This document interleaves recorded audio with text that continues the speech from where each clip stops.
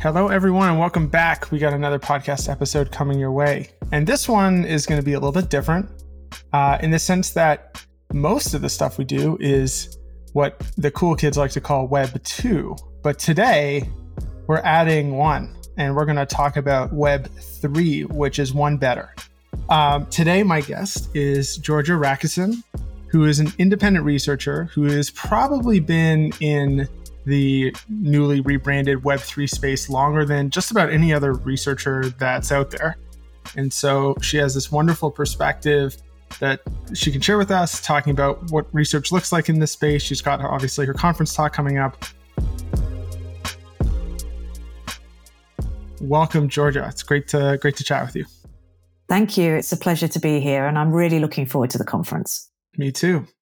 We have to start at the very beginning of this story, which is, did you buy Bitcoin in 2011? No, but I did buy it in 2013. So okay. Pretty close. And I can tell you that, like, I've spoken to people who say, oh, lucky you. Well, I can tell you I've made plenty of mistakes, right? And no one, hindsight is 2020. You know, I'm just in that boat going, I wish I'd bought more, right? Just so, everyone has a vantage point looking at the higher mountain, basically. Isn't there's that story about the first transaction where someone spent 1,000 Bitcoin on a pizza or something? Yep. And you'd be nearly a billionaire now with that money, That is incredible. And that guy has to wear it with a badge of honor. I know plenty of people who mined Bitcoin in the early days, lost their hard drive, started mining again, lost that hard drive, and still work in Web3, So the exposure to the space provides other opportunities and a greater satisfaction than just the ability to, make some investment. And my world is a much, much bigger place than Bitcoin now. Totally. Well, let's kind of get started. But before we do dive into any of the stuff that you're going to be talking about, we got to sort of set some definitions here, I think. Oh, no. And I'm saying this is somebody who's tried to explore a little bit of this stuff and found it quite overwhelming. So from your vantage point, how do you define what is Web3 and how does that contrast with all the other stuff? I knew you were going to ask me this, and I've yet to define it for myself. So Web3 is kind of like a catch-all term for the internet that operates within a crypto economy. And whereas the difference between Web 1 was static pages that was just, you read them and consumed them and then found a phone number to call that restaurant. Web 2 was content creation by individuals themselves. So the social media, Facebook, Twitter, and all that kind of stuff where people can create as well as consume. And Web 3 is creating, consuming, and owning what is there too. And that ownership is where the blockchain comes in. It allows you to have your stamp of ownership or authority over a piece of information that might exist. It might be a JPEG NFT that you own. It could be confirmation that you own a certain amount of tokens in a wallet. And that's the difference really. It's about the ability for an individual to actually own the things that they are consuming and creating, including, say, for example, their own personal data. That's a big difference. And one of the things that people really strive for in Web3 is to create an economy where people's data is not being sold to the highest bidder. And, people are not being psychologically abused by the use of that data, to manipulate them into doing things. So it's kind of turning incentive models on their heads a little bit. But with it has come lots of interesting new use cases, lots of new problems. The existence of Web3 is creating its own new problems to solve, which is great or terrible for design researchers and product designers. So that's my kind of Web3 in a little nutshell. I like that. So my next question, and again, there's just got to be not too many researchers working in this space. It has certainly felt like the amount of work that goes into becoming active in some way in this space, there seems like a lot of cognitive work to kind of figure it out. That seems not productive, and it feels like there's a lot of opportunity for researchers to kind of play a role here. And that's kind of the crux of your talk. So I'm wondering what kind of drew you to this space initially, because you've been doing this for quite a while. And maybe you can talk a little bit about how the problems that you've been interested in have changed over time. I think what drew me was the user experience problem, right? It was this dilemma of how to get someone else to care about this thing. So I would, I was invested in it for a long time. Everyone I spoke to was just like, what the hell are you talking about? It makes no sense. Surely it's just a scam. And the people who were interested, I would then try and get them set up. And, they maybe didn't have enough of a pull for them to go through the pains of trying to get crypto or trying to try something in Web3. And that is still a problem today. That problem has not been solved. Part of the problem is because of the engineering centric aspect of Web3 is that people build things without thinking whether they should. It's just whether they can. And then like a UI is slapped on top and then somehow people are supposed to make sense of it. There was a time I gave a talk several years ago to an audience who weren't Web3 savvy. And I did a walkthrough of like how many steps it takes to get set up with a MetaMask wallet, which is a Web3 wallet for the first time. And it was like 40 steps or something, including plus hours of wait time, like for your personal identification to get verified in order for you to buy the crypto in the first place. I haven't done a recent audit, but I don't think that's changed a lot. It's still many steps. And some of these organizations have improved the flows of those, but it's complicated. It's scary. It feels risky. It's embarking into the unknown. And those are the reasons why we need user researchers to come in and look through the lens from the user perspective and give these project teams and product teams a reality check on what actually is going on. Because if these people are building the future of the internet, they're building the future of money, and it's not usable, then what are we doing it for? And like you said, it takes a lot of time to learn. There's this like steep learning curve of all this terminology, all these new concepts to learn. Well, who are the people with time and money to learn, right? It's not the person with 3 jobs who's really busy who might benefit from a future of money. It's not, the mum at home who's looking after 5 kids, doesn't have time and headspace to like spend 3 hours a day Googling about blockchains, right? And we need to be thinking about those. So the problems that exist are still the same problems that existed when I first entered the space and I started working in it in like 2018. We still haven't fixed those problems. We have created some nice UIs. There are some interesting experiences, but there are some amazing challenges and new challenges that are emerging as well. New problem spaces to explore. So one use case of Web3, which I will talk about in my presentation, in my talk at the conference as well, is about new ways of working. So if you have like a decentralized economy or decentralized company, what does that mean to how people work together? And these are called decentralized autonomous organizations. They're called DAOs. And there is like a whole new like anthropological study to be done about how do people work as a group when they don't know each other, when they use Discord as the tool to communicate, when they're part of a token community, when they're voting to make decisions in the organization. And I'm excited about that. That's really interesting because, and I think one of the things that's kind of stood out for me a little bit is, as I've explored this a bit, and part of why it's been, at least for me personally, hard to kind of wrap my head around this stuff is it feels like in so many ways, the underlying assumptions that we take for granted about just about everything, many of them are shifted in significant ways. Whether it's, to your point, how we communicate, right? Like how we communicate is just like a fundamental thing that we're used to all the time, whether it's personal or work ways. And actually you can communicate through contracts in essence, mm-hmm. potentially. Well, like, what does that do?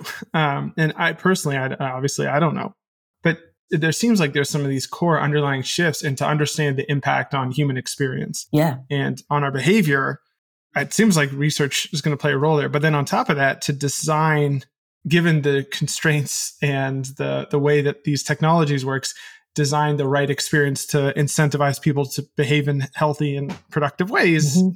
that's another thing. It feels like that is going to be require an awful lot of research. And there's an amazing opportunity there for like service designers, for really talented UX researchers to go like, look at this broader view, like plot how currently people do things, compare it to the Web 2 way of doing things and see, what behaviors are we actually, when I say people working Web 3, what new behaviors are we expecting of people? What are healthy behaviors? What are bad behaviors? Like, are we just going to slip back into, destructive behaviors? It's meant to be better than that, right? But I don't think everyone's like pedal to the metal on this, just building all the time and not necessarily taking a step back and thinking, what are the implications of the decisions that we make at this stage? And I really, really want researchers to come in and help do that. When I first started going freelance, my worry was, will I have enough work? Will people in Web3 care about user research? And now my problem is there's way, way too much, and I need more researchers to come and solve these problems. And there are opportunities to do that. There's funding, there's grants funding for that stuff too. That's super neat. So what are the things what are the characteristics of researchers that you think are going to do really well in transitioning into this space and starting to explore this space? Or put differently, who do you think are the kinds of people that the Web3 community needs right now, in particular from the research community? This is a really good question because I've been asking myself this a lot. And the Venn diagram of people in Web3 and people who know how to do user research, like where the circles cross, it's like a tiny, tiny little slither. And there are really not many people in that space. So I've been trying to work out, well, is it that they need more Web3 experience, but they could be, less experienced researcher, or is it the other way around? I'm open to exploring that. I would love for a skeptic user researcher who's not interested in Web3, but very talented, to come in and do a study, because I want to see if their naivety, newness to the space will actually help them see something that I am not. But I also have some hesitancy as well, because I worry that they're just going to see all the things, the surface level stuff, which is a kind of as a given in Web3, that trust is an issue, that people like to be anonymous, that it's really noisy and it's hard to hear the signals, that people get scammed and hacked, and user experience is really poor. Those are like the givens. So they need to look beyond that. That's quite a set of givens. Up against, it's quite a mountain to surmount, right? But it's but the work is really interesting, and it's not going away. This space is here to stay. It's a multi-trillion-dollar industry with big institutional players entering it. It's not going anywhere. And I would love researchers to come on board and try some things out for themselves. Like what I should do is like put together, and maybe I'll do this for the conference. I will have a onboarding pack for what a Web3 UX researcher should try out to get a feel for Web3. A simple kind of flow that they can follow and see who gets through it. On a personal level, I would really appreciate that. Okay. I fancy myself a relatively smart person, and I am stumped. I think I got as far as like the Coinbase sign up page, and then I felt it was like, wait, there's multiple apps for how do I give up. Why are there multiple apps for Coinbase? Yes, exactly. It's very fractured, even in large organizations that I've worked at in Web3, because of their decentralized nature and autonomous nature. You have teams working on the same problem, from different angles and maybe not communicating well. There are lots of things from the Web 2 and newer tech, the FANGs and all the big tech companies that work really, really well for those companies. And that we shouldn't, in Web 3, be reinventing the wheel. There are tried and tested methods for building out products. And it involves understanding your users, finding out where the value is for them, and building something that solves a problem for them. And that's like, for some reason, has become something that is being shunned, because it's of the old world, and therefore we shouldn't be doing it in Web3. But I disagree completely. And what I will be talking about in my talk as well is the fact that the actual user research and UX research processes in Web 2 and Web 3 are exactly the same, right? It's the same methods. It's the same tools. It's really the same people. They just because they have crypto and do some stuff in Web3, they still use all the other Web2 products too. We don't have any people who only operate in Web3. That time will come, but not yet. But there are some differences in working in the space, and that's a lot to do with the teams that I work with, the mentalities, the narratives that exist, and the engineering-led technical hurdles that people have to come up to get over. I think that's super fascinating.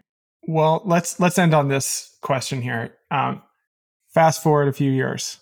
Where do you hope the intersection of this Web3 stuff and research is starting to look like? Whether it's, the types of roles that are being played by researchers, the way work is being done, take it a different way if you want. What are your hopes for the future? I'd really love for UX research in Web3 to have surpassed where it stands currently in the stack of expertise in Web2. So, as more than a peer to product design, more than a peer to product management, I'd like UX researchers to be leading product development, because there is this absence of information about what people are doing in this space. And it's like oxygen to these companies. I want UX researchers to be starting companies and be the people who go, I see the problem. I know what the solution is. Now I'm going to put the good people around me and build it.